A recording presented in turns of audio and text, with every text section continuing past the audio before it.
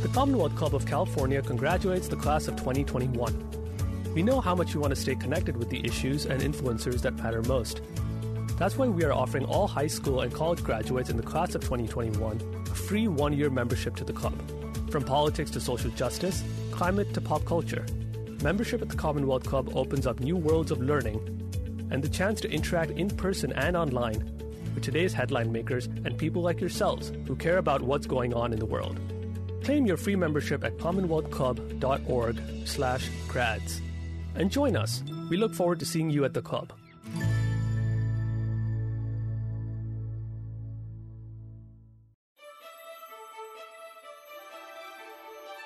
Thank you for joining us for another podcast from the Commonwealth Club. Welcome to the Commonwealth Club. I'm George Hammond, Chair of the Humanities Forum, which organized tonight's event.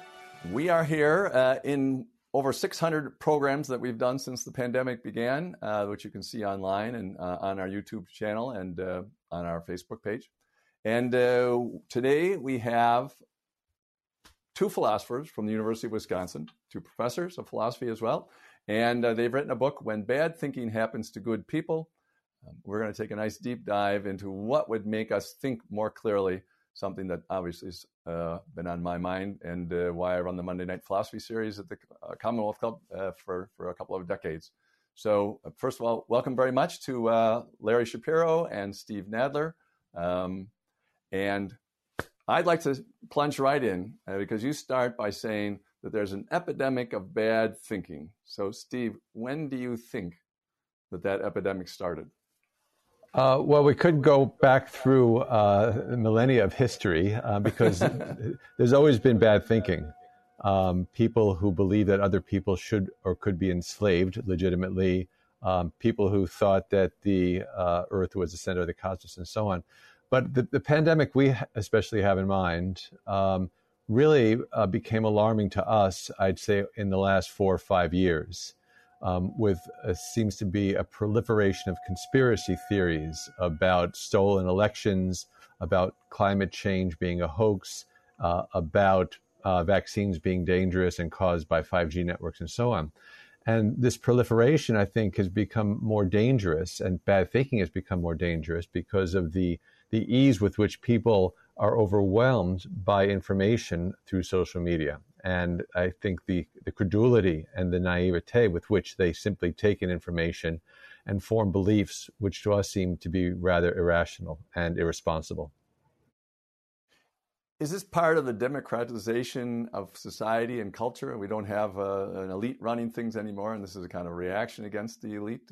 What do you think, Larry? I mean, do you think that this is part of everybody having more power and more access? You know, people used to say, I'd love to be able to read other people's minds. The internet now allows us to read other people's minds, and it probably doesn't look nearly as attractive as it used to when it was a mystery. Oh, well, I do think that with the advent of social media, things like Facebook, and also right-wing conservative radio and television, the amount of bad thinking out there is a lot greater than it used to be. It's sort of like, we now have the Delta variant of COVID to worry about, and social media is the Delta variant compared to the less virulent strains of COVID that were out there last year. So what we see is with things like Facebook and other social media venues, it's a lot easier to spread bad thinking than it used to be. It used to be, a group of people might have believed something for not justified reasons, but because this group wasn't able to spread its doctrines, the movement would eventually just sort of disappear. So I think a good example, which you mentioned in your book, is that the Earth is flat. Now, there is a society, the Flat Earth Society, that still somewhat believes that, but the amount of people that accept this is extremely small. Even among the conspiracy theorists, that's a fairly small, thing over to the side. And when I think about that, I always think, there's no idea ever disappears from human life. It just loses market share, and fortunately, Earth is flat has really, way down. And I think about, for example, people only 200 years ago said women can't be educated, or this group of people can't be educated, or slaves can't, or at least shouldn't be educated, that kind of thing. And the 20th century has piled up evidence, as you guys would say, piled up a lot of real evidence that was nonsense, that was a form of bad thinking, as you said at the beginning, Steve. So let's talk about the Earth is flat as an example of what you mean by bad thinking, because it's pretty neutral at this point, and maybe the least controversial thing we can talk about, and we'll talk about more controversial things soon.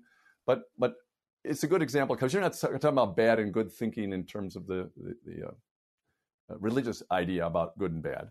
You're talking about it's ineffective or it's not rational, et cetera, et cetera. So, Steve, you want to talk about how that applies?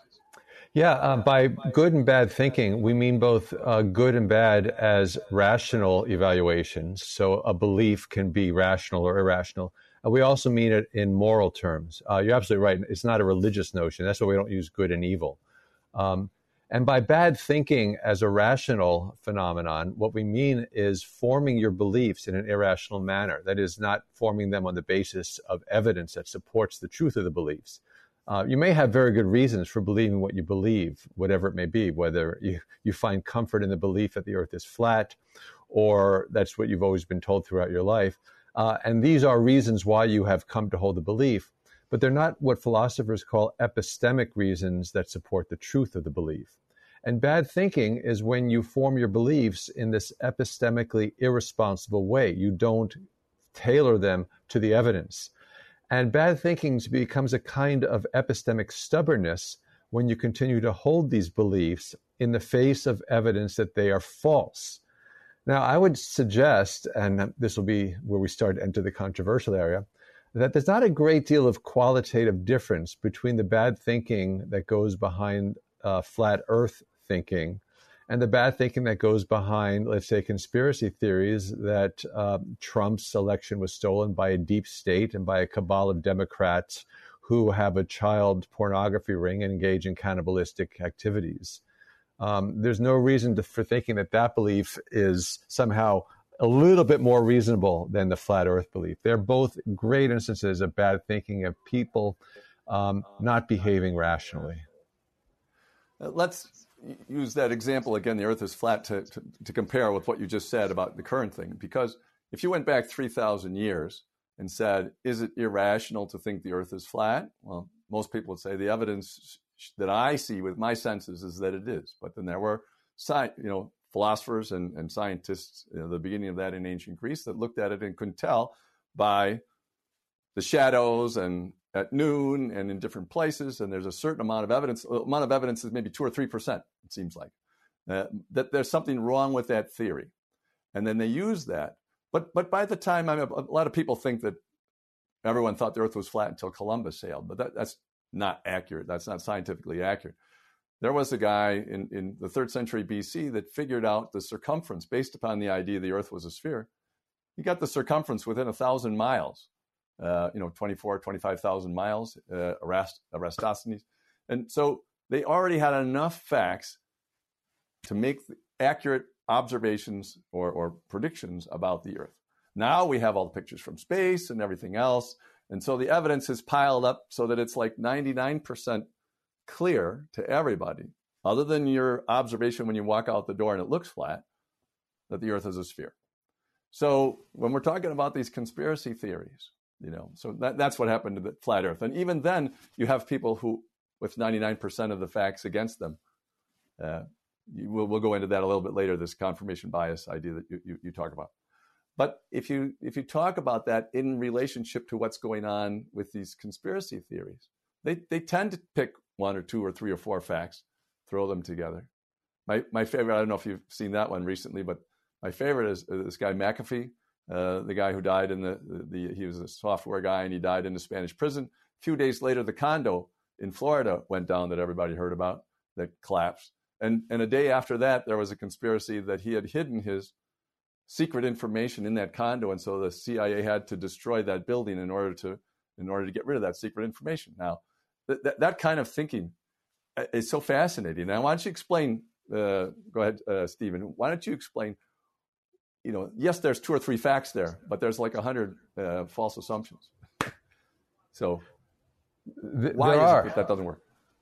Well, it doesn't work because that's just not how at least logic and rationality should lead us to form our beliefs. You don't simply take a few convenient facts and decide, oh yeah, that works. Somehow that coheres with some superstitions I have or some prejudices I may have about the American government.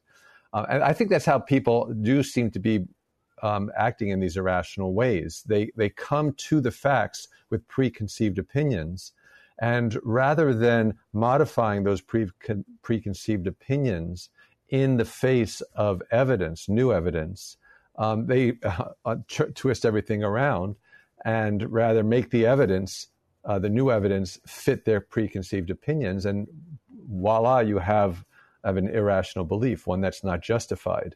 But there are objective standards for when beliefs or propositions are truly justified. It's not a purely subjective matter of fact.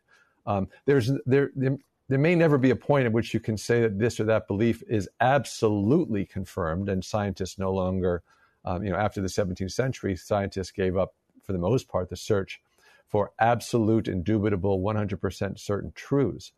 But that doesn't mean there's not a spectrum. And at one of the spectrum, there are those beliefs which receive sufficient justification to make it rational or reasonable to believe them.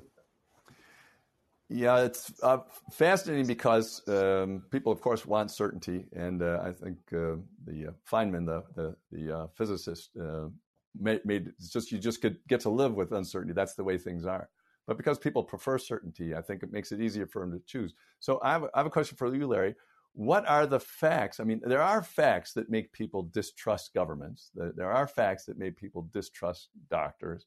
There are facts that make people distrust certain things. So there's something there, just like there was the viewpoint that when you look at the earth, it looks flat to you. So how do you take people from the facts that they rely on to piling up all the other facts that tell them, but that's not the right perspective, or that's not a full perspective? Part of the answer to your question, George, is going to have to involve a psychologist, I think. So philosophers are good at diagnosing when reasoning goes wrong and why it goes wrong. And the psychologist specializes in trying to understand why people come to adopt the beliefs that they do. So the philosopher might look at the flat earther or the vaccine conspiracy theorist person or the insurrectionist and say, if we look at the evidence and we think about the conclusion you want to reach on the basis of this evidence, we'll find out that that conclusion is not well supported by that evidence. And so the philosopher's job is a kind of normative enterprise. The philosopher is saying what you ought to or you should believe. Whereas the psychologist has a role here too, because the psychologist can tell us why it is people are inclined to adopt beliefs that the philosopher judges not to be justified. If I could add a point to that, when Larry says that what the philosophers do is tell you what to believe, it's not that we tell you what substantive things to believe, that you should believe this and you should believe that, but rather what the philosophers give you are tools for deciding when you ought to believe something, that is, when you have sufficient justification for believing it. Now, George, you referred also to facts, and that these people have these facts and that they form their basis on these facts. How do we explain, how do we go about disputing with them what the facts are? But I think in many of these cases, what they take to be facts are not in fact facts. That is, they have certain beliefs about what is the case, when in fact these beliefs are false. Now, there is no subjectivity about this. There are facts. At least philosophers still continue to believe in the existence of facts, unlike perhaps, say, other humanities disciplines. I don't know. But very often these false beliefs, these irrational beliefs, are formed on the wrong basis, because while the person may believe that they have the facts, our job may be to show them that what they take to be facts that is, their false beliefs about what are the facts are in fact false, and that these are not truly facts. I agree with that. I think when I was talking about facts, I meant something very general, like, has a government official ever lied to us? Well, we know that that's true. Yeah. That's what I meant by it. And therefore they can jump from that to, and now they did it again. That was the, yeah, go ahead, Larry. Yeah. Yeah, I could understand why some people are skeptical of things like vaccines. I mean, especially members of some communities like the African American community. It's hard to forget things like Tuskegee. But we now have, I mean, think about what would have to be true if vaccines were in fact not safe. What would have to be true is that all these independent health organizations, all these independent pharmaceutical companies, many of which are in competition with each other and are looking for reasons not to agree with each other, there's a consensus among all of these different groups.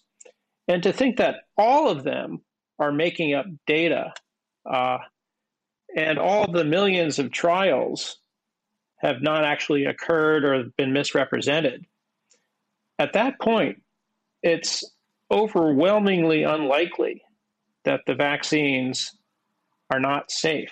So I can understand skepticism among some members of some communities who have been harmed by the U.S. government in the past. But that's not a good enough reason to ignore the present mountains of data that speak to the safety of the vaccine. It's one of the ironies, I think, is that people who are afraid that the government is doing this and are afraid from the conspiracies actually have a higher opinion of the intelligence and abilities of the elite that are running things than the people who accept it, because they believe that they can work together in these ways, which anybody who has worked in a university, at a department, at a government facility or a big organization or coordinate, they know that people can't work together in a way that would ever create this kind of a conspiracy, as you said.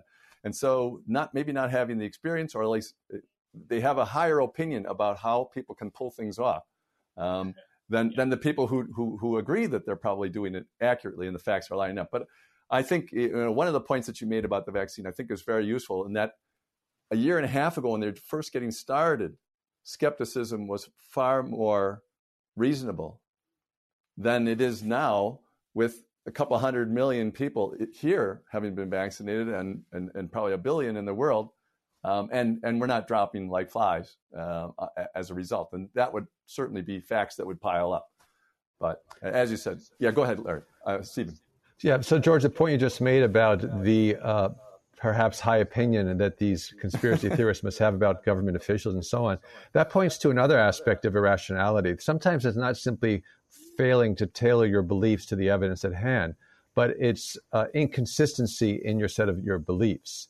So on the one hand, in order to believe that these government officials are involved in a gross and malignant effort to either kill us or subdue us, that may be inconsistent with other things that you may believe about these people.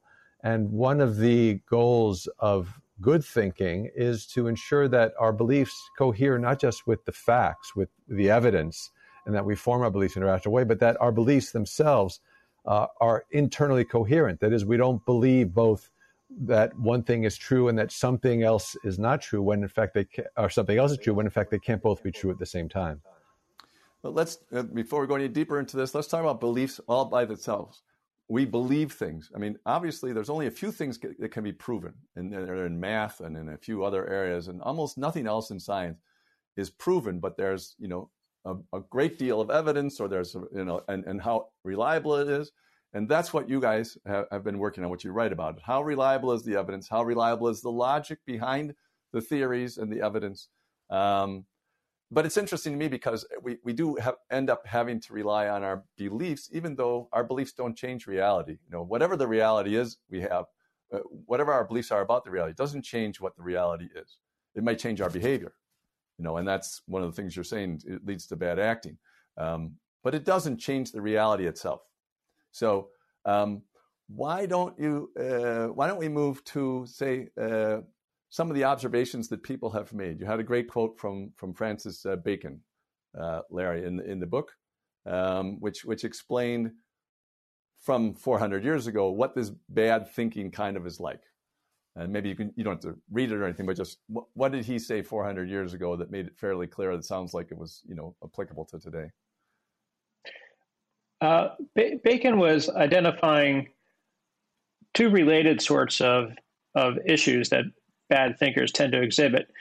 One is a confirmation bias, and by that, what Steve and I mean is that people tend to look at only the sorts of evidence that supports their belief, rather than thinking about evidence that might run contrary to their belief. So, for instance, if you were wondering whether the vaccine was dangerous, let's say, you'd only focus on those very few cases where someone might have had a bad reaction to a vaccine. And you wouldn't think about the billion other cases in which people showed no reaction at all. So confirmation thinking, the confirmation bias is this bias to ignore all the evidence that speaks against your belief and take seriously only that evidence that supports your belief, that confirms your belief. And another sort of related issue is that, and this takes us to the philosopher Karl Popper, lots of people will only think about the sorts of evidence that, lots of people will adopt a view according to which their theory, their hypothesis about the world can be made to fit with any sort of evidence at all. Evidence that you would ordinarily think would be contrary to the belief is somehow adopted as just another reason to believe what you want to believe. So horoscopes are a great example of this, where the astrologer tells you that you're going to have a wonderful day at work, and it ends up at the end of the day that you've been fired. And you think, my astrologer misled me, but lots of astrologers would say, no, in fact, you did have a wonderful day at work. You were fired, of course, but this is great because you now have an opportunity to look for other jobs, which will be even better for you in the future. And so not only do we have people who ignore the evidence that runs contrary to what they believe and focus only on the supporting evidence, we also have people misinterpreting or interpreting in a light favorable to their own views the sorts of data that should be taken to be contrary to their views. Yeah, it's very interesting. I think why I mentioned the thing about belief before, that a lot of people don't understand what's reliable evidence comes from, and so on and so forth, because they think of proof. Scientists are out proving things, but that's a very, very small part of what's possible. And you talk about the logic of deduction that actually works in this way or moves us close to being very reliable. But the more interesting forms of logic are the ones that can't get there. And so one of the things that you mentioned is that a big part of most theories is that you have to prove that they're false or demonstrate that they're false. That can be done much more easily than that they're accurate. You can get reliable evidence that supports them, but it's hard to prove that they're true.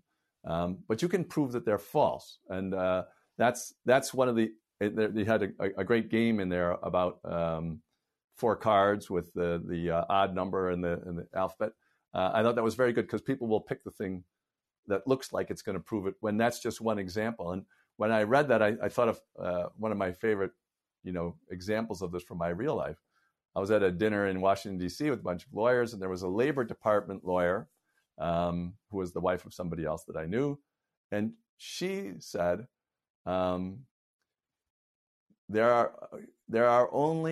everyone only has 1 or 2 children. She believed that nobody had more than 2 children. And someone said, the reason it came up is because I have 11 brothers and sisters, and I happened to mention it. And she said, I don't believe you. And she said, there's only 1 or 2 children. And there was a guy at the table who had 4 children. I got him to say, no, I have 4 children. And she said, I don't believe you. Everybody that I know has either 0, 1, or 2 children, and therefore There can't be more. And so I said to her, I said, you're in the labor department. I said, what's the average number of children in America per family? 2.1, something like that. And I said, doesn't that mean that somebody has to have more than two? And she said, no, it doesn't. I thought maybe she was drunk, but she wasn't even drunk. So people can develop those ideas based just on their own experiences, and then they, as you said, that's so interesting that you can just eliminate all evidence to the contrary. Well, she would be a very good example of the person whose belief system is inconsistent. On the one hand, she believes that nobody has more than two children. On the other hand, she believes that the average number of children per family in this country is 2.1. Well, you can't believe both of those things at the same time. No, but she did well at it. Well, and I thought she should go back to statistics. It could be that she was. It could be that she was almost right, and that there's only one individual has about 10 billion children. But everyone else has two or one. So talk about how people who feel. I mean, because it seems to me that what you can do with your book and what you're trying to do with the book is to take the people who want to think rationally and give them the tools to do it, not to help the people who don't want to think rationally or don't have any faith in it at all. And so explain the difficulties about induction by enumeration. Larry, you want to do that? Yeah. So induction is this method of reasoning in which we examine a small sample of something, and what we do on the basis of our examination of this sample of things, we make some claim about items of the same kind that fall outside the sample that we've actually observed. So, imagine you have a box of chocolates, and you bite into one, and there's a truffle in the center, and you've got another 100 boxes of chocolates in this, another 100 chocolates in this box, and at this point, you're not in a good position to say that every chocolate in the box has a truffle center because you've only sampled one of them. And this is a pretty obvious point. I think everyone is familiar with the idea that you can't make a conclusion about a large class of things on the basis of the examination of just a few of them. But what we see is that people don't understand the sort of implications of this error. And we discuss in the book a case where small schools are being promoted because it's thought that small schools have a greater proportion of excellent students than large schools do. And this is a small sample. A small school provides you with a small sample of students. And when you're looking at such a small sample, you're risking error because samples of a small size can be misrepresentative. So think about this. If I flip a coin twice and get heads each time I flip the coin, that's 100% heads. But there's nothing too unusual about that. We've only flipped the coin twice, and each time we flip it, there's a 50% chance that it's going to land heads. If I flip the coin 100 times, that's a much larger sample. And if I still get only heads, then we have reason to think that the coin is biased. It's not a fair coin. So if we get all heads with two flips, we shouldn't jump to any conclusions about whether the coin is fair or biased. If we flip it 100 times, well, then we have greater evidence that it's biased if we've come up heads each time.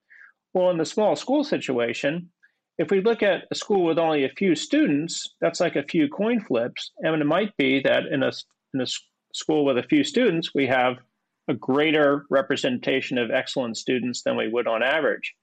But if we also look at schools that have a greater proportion of bad students, we'll find they're small schools too, because it's like flipping tails twice with those two coins. You'll see an overrepresentation of good students in small schools and an overrepresentation of bad students in small schools.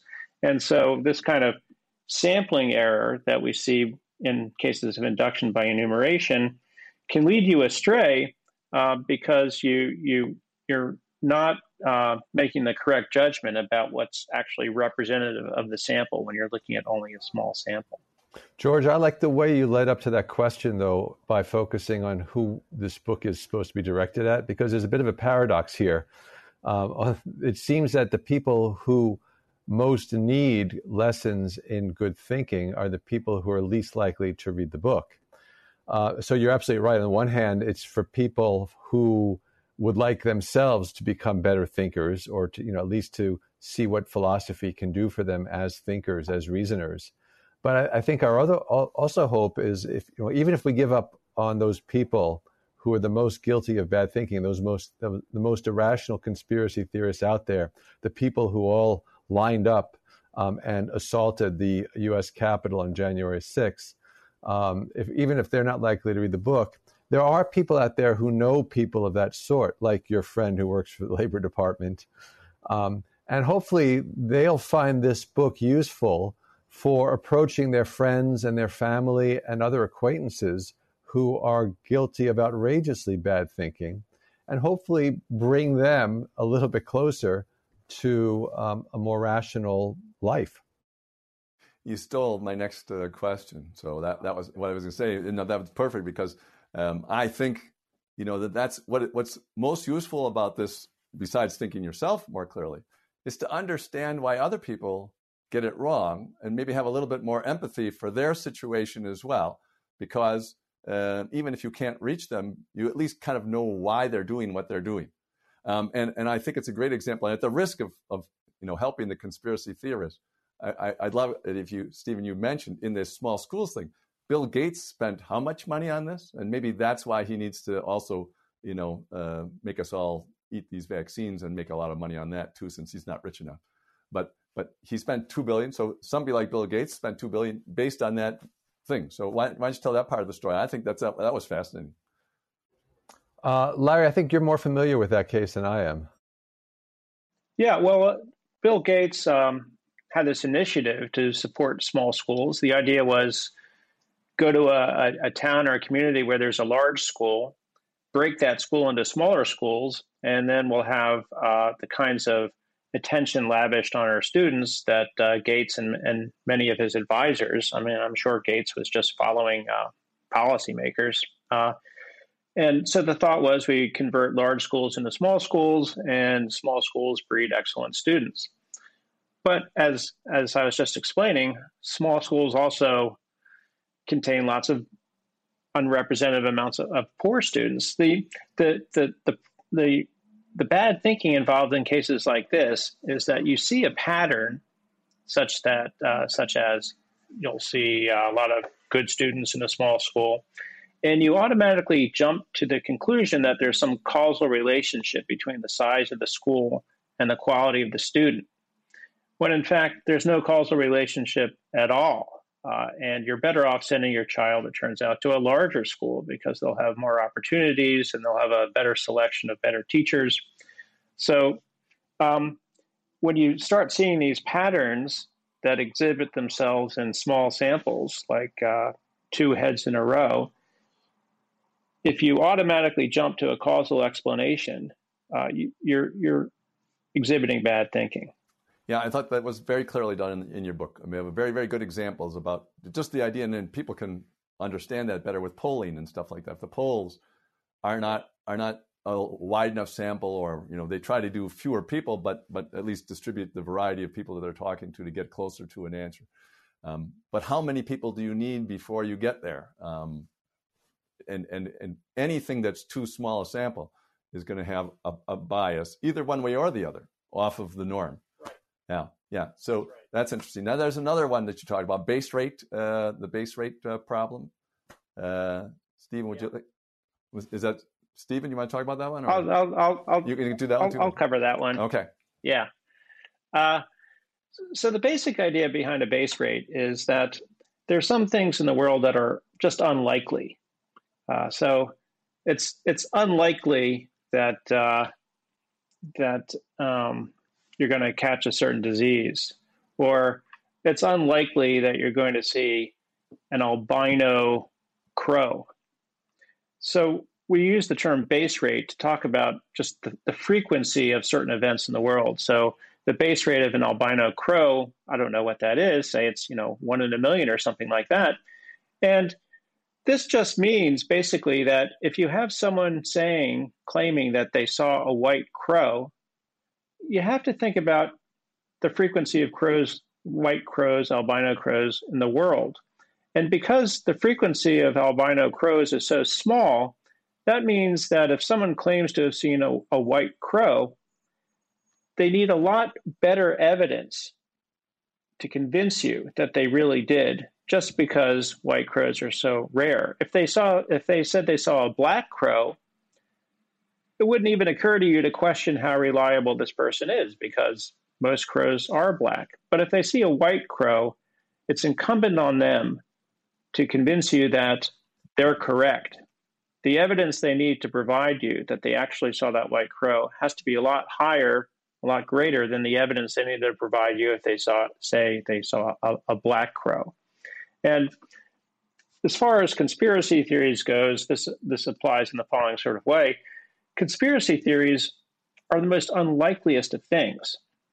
I have a sister-in-law who I kept in mind when I read this book, who believes things like aliens built the pyramids. Now, it's true that there are questions about how the pyramids were actually constructed. Although I just read an interesting piece in the New Yorker about some guy who's devised a machine that he thinks could have lifted the huge rocks. But it's so unlikely that some alien civilization, first of all, developed the technology for space travel. This is not easy. And then use their technology, their advanced technology, to travel to Earth and to help Egyptians build pyramids. That is just such an unlikely, improbable event that to think that the pyramids are actually built by aliens rather than, say, by some technology that we don't presently understand that was available to the ancients. That's an example in which we can think about things like base rate fallacies, because what's being claimed is so improbable that the evidence that we ought to demand before we believe that aliens built these pyramids, should be much greater than what any of these conspiracy theorists has provided us with. Yeah, it's just too interesting to think, for some people, that it would have to come. But your point about the aliens, I mean, it's a little bit like if you have a whole bunch of ants living in your backyard, and that makes you the alien. And do you ever go and help them build their home, or do you know what I mean? It's like, why would you spend your time on, if you had the technology to come here, why would you spend your time on that? I mean, it could be some kind of nation building, but Americans have learned that nation building doesn't work too well. I'm sure the aliens, if they can come here, must have at least figured that one out either. But one thing about your white crows, I have to throw in something. I have a friend who lives in Olney, Illinois, and they have white squirrels, like thousands of white squirrels in Olney, Illinois, and it's known for that. And it's just weird. It's an unusual location down in they have a breeding population of albino squirrels. Population of white squirrels has been there for a long time, and that's their claim to fame. This small town, because it's just so unusual. But anytime you go there, you can see them because there's so many of them. So they could develop, if they only lived in Olney, they could develop a bias in favor of white squirrels versus all other ones. And I think that's a good example of what you're saying, because if you never left town and you only saw white squirrels, you would be surprised to see that that's actually the minority. Yeah. Right. That'd be a sampling bias. The sampling bias. So, Steve, one of the things that you talk about near the beginning of the book is that there's different kinds of oughts. There's the, and you mentioned the prudential ought, you mentioned the epistemic ought, and the moral ought. And I thought it would be good to kind of explain the difference between those things, because when you were talking earlier, you said this is how we should think. But you don't mean that people have to think it. It's just that this is a more effective way of thinking. So maybe explain that role of the philosopher in explaining things. Yeah, so a prudential ought, and I think everybody is familiar with this from their everyday experience, is really an ought that's conditional. If you want something, here's the best way to go about doing it. So let's say I need some oranges to make orange juice. Well, in that case, and there's no oranges at home, then I ought to go to the market and pick up some oranges. Similarly, if I want to run a sub 5-minute mile, I ought to train. If I don't train, I'm not going to get what I want. So there's an element of counsel or prudence here. These are what the 18th century German philosopher Immanuel Kant called hypothetical imperatives. They don't command you to do something, period. They command you to do something only if you want something else. So if I want to become healthy, I ought to not eat 18 bags of Cheetos. That's a prudential ought. A epistemic ought is not, as you said, it's not saying you have to believe this. You have to believe this particular truth or this particular proposition. But rather, it's an ought that says, given the evidence in favor of this belief, you are being somehow epistemically irresponsible if you don't believe it. The evidence points to the truth of the belief. And on the assumption that you're interested in having true beliefs, you ought to believe this because the evidence points to the truth of that belief.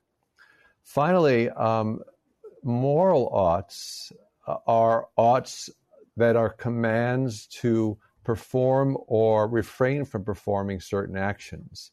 If I say, do not lie, do not steal, do not kill, those are moral oughts. And here, too, you can think of moral oughts. Kant thought of them as categorical imperatives. They are commands that are unconditional.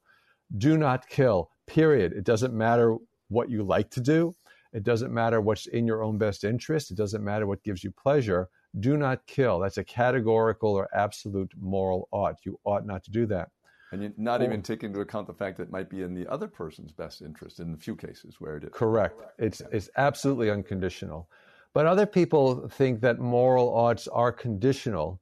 For example, if I were a utilitarian, I would say that what makes an action something I ought or ought not to do depends upon the conditions. Namely, will this action lead to some increase in overall good? Let's say the good is happiness, and I believe that moral actions should increase happiness. Then if this action under these circumstances increases happiness, I ought to do it because it'll get me. In a way, it's like a prudential ought, except in a very moral context because it affects the well-being and or suffering of other sentient creatures. And that the basis for that morality or ethics, of course, mostly has been religion, but there's also a philosophical basis for making these ethical decisions too. In your case, in the case you just mentioned, you take into account other people's interests in addition to your own, or identify your own interests with their interests. You want people around you to be happier rather than less happy. That kind of thing. It may be that even the utilitarian recognizes there's at least one categorical ought, namely act in such a way that you increase the general level of happiness. And then all other actions become conditional oughts. Will this action increase happiness? If so, then you ought to do it. And maybe one of the other imperatives should be that you think conditionally. That is, that you're not thinking that you have the absolute final answer, but you think that all the evidence and reliable evidence is here, just like the scientific attitude towards science. You say, this is the best possible theory right now, the most internally consistent, the most externally consistent with the evidence we have. But we've noticed that this keeps changing every 20, 30, 40 years with the speed with which we're going. And so I will hold to this until proven otherwise, or have something better to think about. And I think if you just have that small amount of uncertainty, you're in a much better situation for learning and improving. But again, we go back to uncertainty versus certainty. People don't like that uncertainty. Right. Yeah, if what we call epistemic stubbornness is a vice, the corresponding virtue would be epistemic humility and epistemic responsibility, but also epistemic humility, always recognizing that you could be wrong, that maybe you're justified in the belief you hold given the evidence you have at hand, but for all you know, around the corner is evidence that may falsify that belief. Right. Well, let's talk about falsifying beliefs again a little bit more, because I think that this is where outside thought is more convincing to people than a lot of other areas. Because I think if you can show that belief really is is false, then you have a much more powerful persuasion tool. So, Larry, do you want to talk a little bit about how we can do that? Yeah. So let's go back to flat Earth.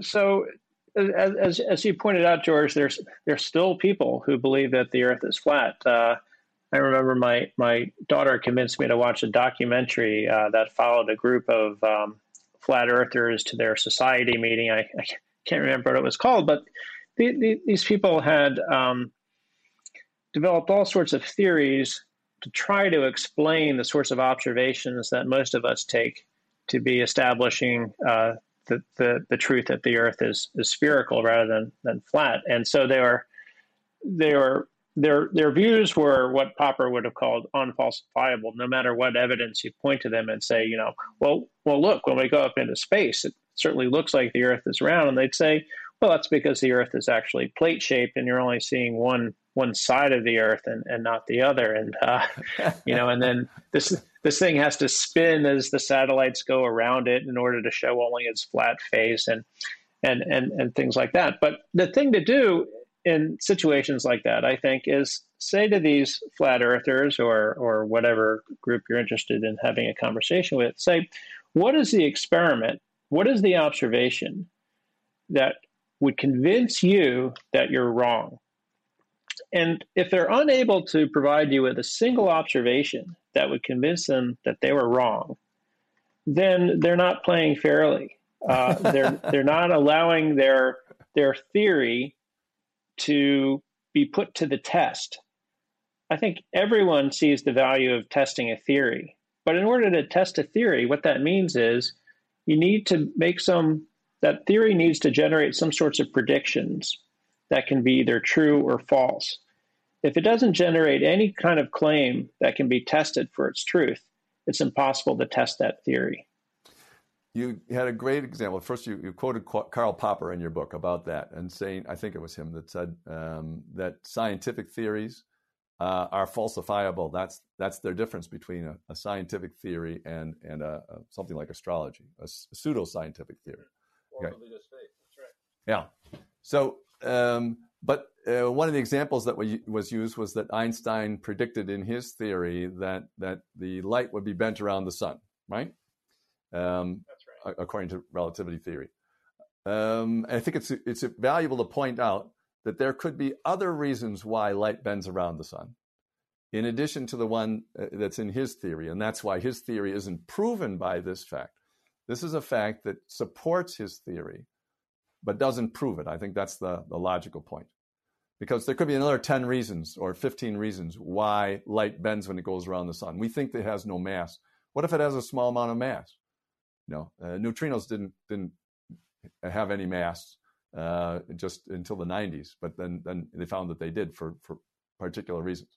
So if there was mass in photons, then the sun's mass could also bend it. Now, the way to test that theory against other theory would be to do the mathematics and say, what would each of those theories predict? And then what is the actual number going around it, et cetera, et cetera.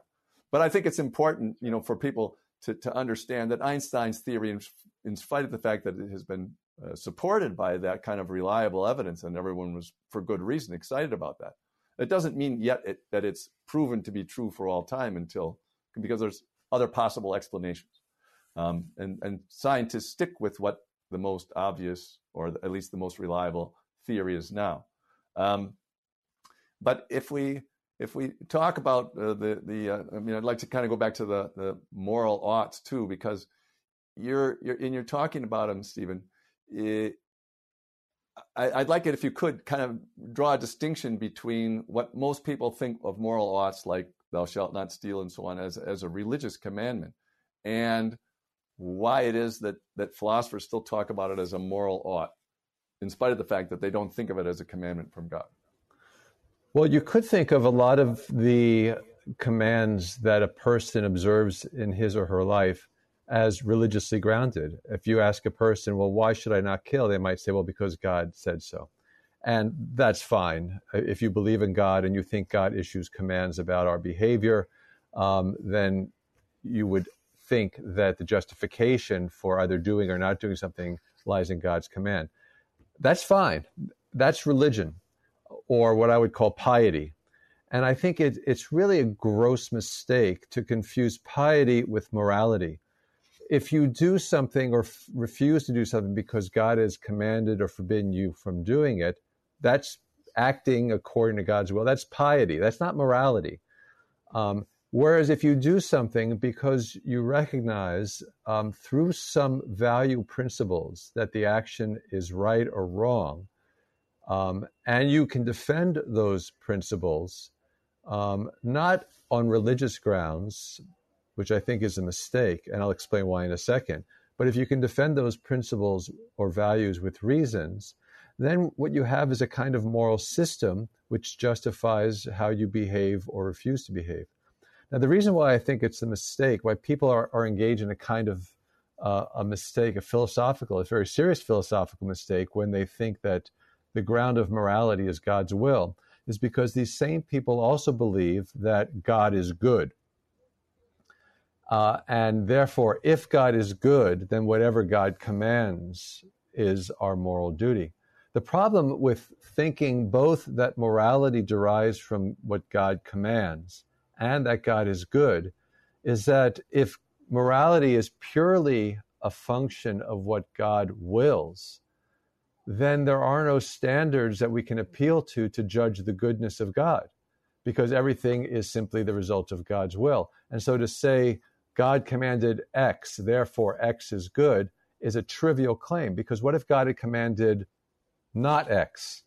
So God says, do not kill, therefore not killing is good. But what if God had commanded, kill at will? Then that would be good. And so the whole notion of morality becomes meaningless and just reduces to piety. So if you think that morality comes from God's will, but you also want to say that God is good, you're once again inconsistent. You cannot say both that God is good and that morality derives from God's will, because the judgment that God is good must involve appealing to some objective standard of goodness independent of God's will.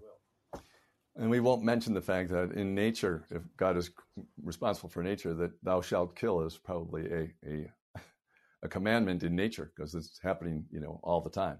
Everyone's killing, all the animals are killing each other all the time, and etc. So the idea that it could go the other way, I just wanted to mention, because that was a great argument.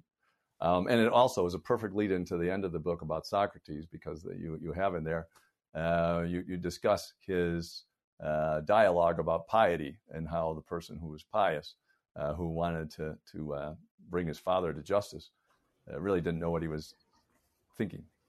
So right.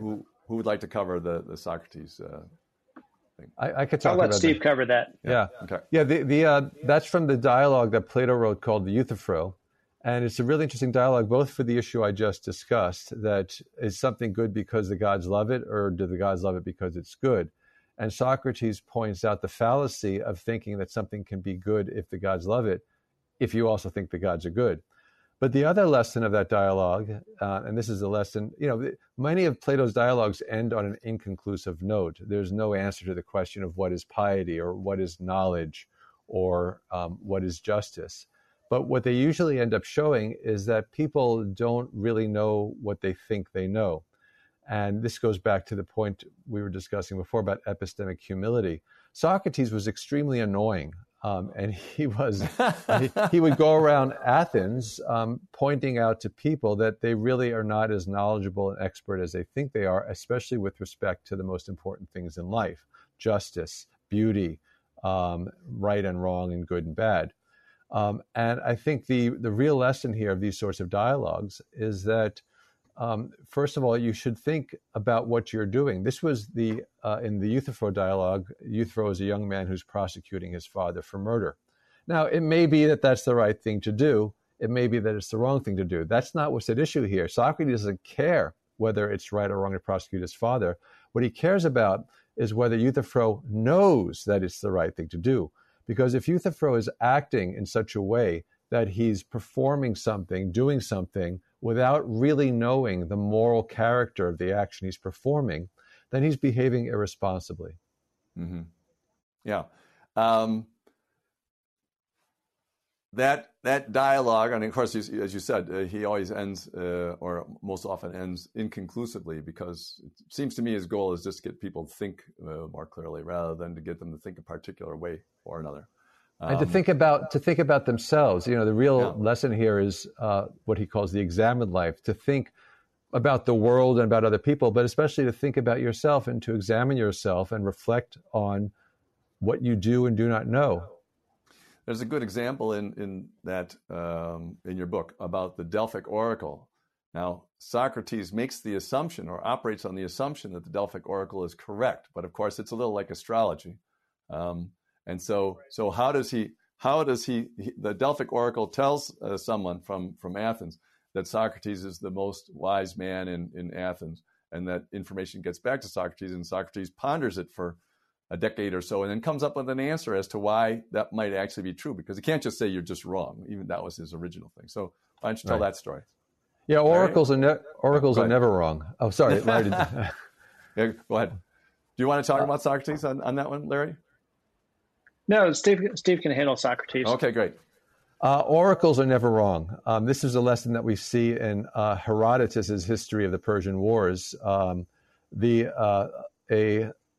I think it's the king of Lydia decides he's going to attack the kingdom or the empire, the Persian Empire. So he goes to the oracle to see whether it's a good thing to do. And the oracle says, if you attack that empire, a great empire will be destroyed. And so the king says, oh, well, I'm going to go ahead and attack because that's green light. In fact, he attacked and he loses miserably. And what happens? Oh, yeah, kingdom is destroyed, his own. So oracles are never wrong. You just have to know how to interpret them. And so what Socrates did, going back to what Larry was describing as good scientific method, is he tests the theory. Am I indeed the wisest? And the only way to test it is empirically. Let's go around and see what it is that people do and do not know.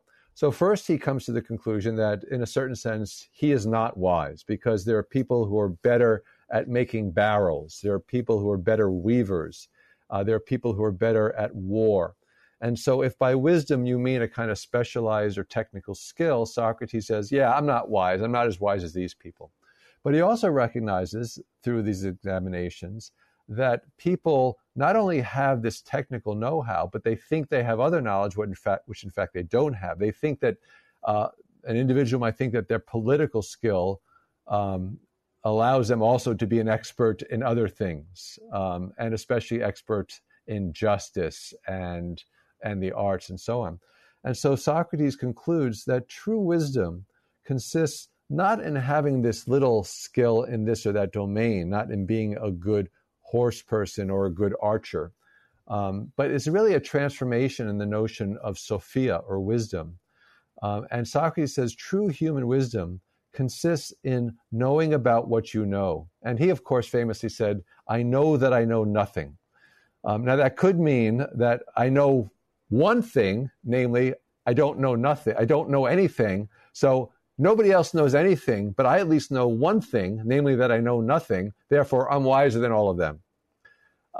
That's cute, but I think what he really means is that I'm wiser than everybody because I have the proper assessment of myself as a knower.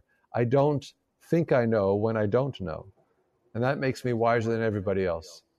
Yeah, and it seems to me that it's that kind of attitude towards yourself is what will save you from both vanity and humility, and that you're right in the middle ground. You see who you are, you see your limitations, and that seems to be an easier way to live life. And we haven't talked about the practicalities of this. That this creates good thinking or more intelligent, rational thinking, creates a happier life for the people who do it. But I'd like to go to the questions. One more aside. You talked about the issue about God and his rules, but he's the source of them, so they have to be good. I think just to help people understand the other time, at that time, most of the kings did exactly that. Whatever they said was the law, and it didn't matter how rational it was or how irrational it was or how personal it was. Everyone just had to adjust to the king's rules. And the kings all told everybody that they had the divine right to do this. And we are at least a little bit away from that thinking we certainly haven't gotten over it altogether. Right? Well, because we distinguish between what's legal and what's moral. If you thought that what's moral is simply what the law demands, then you'd have no basis for criticizing a law as unjust or immoral. But we do think that laws should be subject to that kind of moral criticism, so they must be very distinct. We've gotten the idea that maybe we're making this up as we go along, and that we have a right to criticize what we're making up. That's what it seems to me a little bit. So we have several questions. Thank you very much. So George Steffner has asked a question: is it a fact, in quotation marks, that Trump conspired with the Russians, or is that just popular groupthink belief like many other facts proven by consensus? How would you deal with that? Larry, you want that one? I'm not aware of the evidence that would conclusively demonstrate it was a fact that Trump conspired with the Russians. I mean, what we need to recognize is that this is an empirical question, and its answer requires investigation, interviewing the right people, looking at trails of communication, things like that. So I'm not equipped with the knowledge to say whether it is a fact. Stephen, you want to jump in on that Trump fact or not? No, I would just agree. If it is a fact, that's something that would have to be determined, as Larry said, by empirical investigation. Let's see the evidence. And if the evidence points in that direction, that should justify our belief that he did conspire. But, I haven't seen I've seen what I've read in the newspapers. And given my beliefs about Trump, I wouldn't put it past him. But it's only, to be rationally responsible, it's only a conclusion that should be drawn when there's sufficient evidence to warrant it. Probably 30, 40 years from now when they open up the files, right? I hope sooner than that, because it would be very good and very important to know. Yeah. All right. Here's another question from Dave Hildebrandt. I've always been very impressed with the dialogues of Krishnamurti. Have either of you looked into that, or does anybody, any observations, Krishnamurti? No. Okay. Nope, none whatsoever. Sorry. No problem. And but here's a great final question that we'll have from Ron Nasher. Can you say something about the virtues and their sources, Aristotle and eudaimonia? Anybody want to take the Aristotle on? Yeah, eudaimonia is the ancient Greek term. It's often translated as happiness. I think it's better translated as flourishing or well-being. And for Aristotle, the virtues, and virtue, the word is arete, and it just really means excellence. And so even scissors have a virtue. If the function, it's related to the function of a thing. And so if the function of the scissors is to cut, a virtuous scissors cuts well or cuts with excellence. In the case of human beings, Aristotle says that we too have a proper function, and that is to exercise reason in both thought and in action. That's what we do. That's what distinguishes us from other sorts of creatures. And so the virtuous person is the person who exercises this function with excellence. And so what we regard as the virtues, courage, generosity, and justice, these are examples of a human being who is excellent at reasoning. Let's say in the case of courage, this person is excellent at reasoning on how to face danger. In the case of generosity, another virtue, this person is excellent in knowing how to give or how to donate just the right amount, not too much and not too little. And the virtues, when practiced by human beings, will lead to this flourishing. The virtuous person is the person who flourishes as a rational agent. Yeah, it's a different idea, and it's interesting because the Christian religion borrowed a whole bunch of ideas from the ancient Greeks, but put them in a different context. So virtue and vice are basically thought of in terms of, do you follow God's will or do you not follow God's will? And so that's a different use of it. But you're excelling at one thing. You're excelling at following God's will. So if you take it out of that context, you want to say something about that? I was just going to say what Christianity did was they added additional virtues to the ordinary virtues that we find in Plato. They added the theological virtues. Mm-hmm. Yes, some of which may or may not contribute to our happiness. That's true. Although in their view, what it contributes to is your salvation. Exactly. If you believe in such a thing. That's the ironic part of it is that they say you shouldn't pursue your happiness now because you need to get saved. But if the saving wasn't enjoyable, nobody would want it anyway. And therefore, it's just like delayed gratification is what they're asking for, not giving up your happiness. So they really aren't. Yeah, and you better be sure. You better be sure of that afterlife, because if in fact we have only this earthly life and we forsake all happiness, counting on it in the next life, we've made a big mistake. Right. You can invert Pascal's wager in that way. Pascal's wager, and that's what I wanted to end with. So you talk about Pascal's wager, and I think actually that Pascal's wager should be turned upside down, because it seems to me that, first of all, it's a prudential a decision that's prudential, and you would think that if a God was in charge of this thing, that he might see through that and might judge it accordingly. But the other thing is, I'm more on the Thomas More end of this one. He said it's kind of ridiculous that we prefer vice, which brings its pain in this life and eternal pain, to virtue, which brings its pleasure in this life and leads to eternal salvation. So it's just very ironic. And I think it's because More was working with an ancient Greek idea of virtue, that it's excellence in life, instead of within the completely Christian idea of virtue. And he made some other funny jokes about that. He said, if really we weren't supposed to be happy in life, then the Beatitudes would be, make people miserable. Don't help the poor. Don't help this thing. Make everybody as miserable as possible so they're prepared for heaven, if that's what it was. And he said that's obviously wrong. So it has to be. It can't be that God wants us to be miserable. And we'll just leave it with Thomas More, because he disagreed with Pascal about that. And I think if the wager is, I think that the wager, you don't have to believe that there's a God or not a God, but I think if you're going to believe in him, you should believe he's got a good personality, a reliable personality, somebody that you can count on. Pascal's God does not have a good personality. No. And so it seems to me that, first of all, our beliefs don't change the reality, whether God exists or not. But it would seem to me that it would be much more useful to have a belief in his personality being a good one than to just believe he exists. We'll stop with that. But it just seems more likely, because that's sort of what Jesus said, I think, in spite of the fact that that's the source of all the other stuff. Because he said, imagine the best father you can, multiply that 70 times, 7 times, that's what my father is like. So that's a good personality, right? But in any case, our beliefs don't change the reality. We'll find out sometime, or we won't. And that's the way philosophers do it. So thank you very much. I think that was both your book and the conversation was a good example of your virtue in explaining ideas. Well, thank you for having us. Thank you, George. Thank you so much. And so ends another event of the Commonwealth Club in its 119th year of enlightened discussion.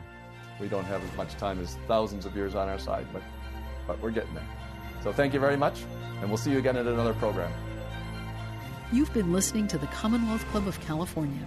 Hear thousands of our podcasts on Apple Podcasts, Google Play, and Stitcher. If you like what you've heard, please consider supporting our work and help us bring 500 programs a year to listeners like you. Go to commonwealthclub.org/donate. Think your way around the world with our travel programs to exciting domestic and international destinations. And when you're in the Bay Area, please join us live at our events. Thank you for listening and for your support.